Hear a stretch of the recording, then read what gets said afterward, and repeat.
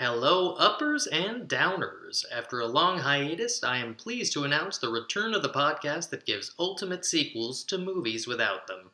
Time for a taste. Apparently on set, Martin Scorsese would play sections of the song that were supposed to match up with that shot. So that You could. Yeah. Yeah, and I'll say it. I'll say it. Okay, we're getting a little controversial here. Scorsese knows how to cut a picture. The follow-up showdown is back.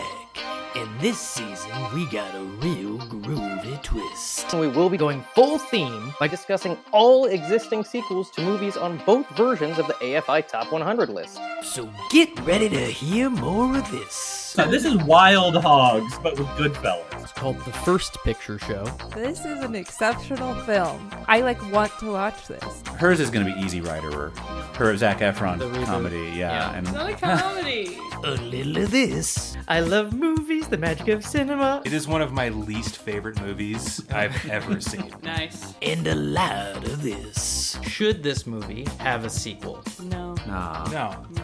Yeah. I don't think so. I would say, no. The follow-up showdown 3 AFII. This season, giving worthy second chapters to the top 100 films that don't have them. We just got or lost a whole bunch of points with the demographic.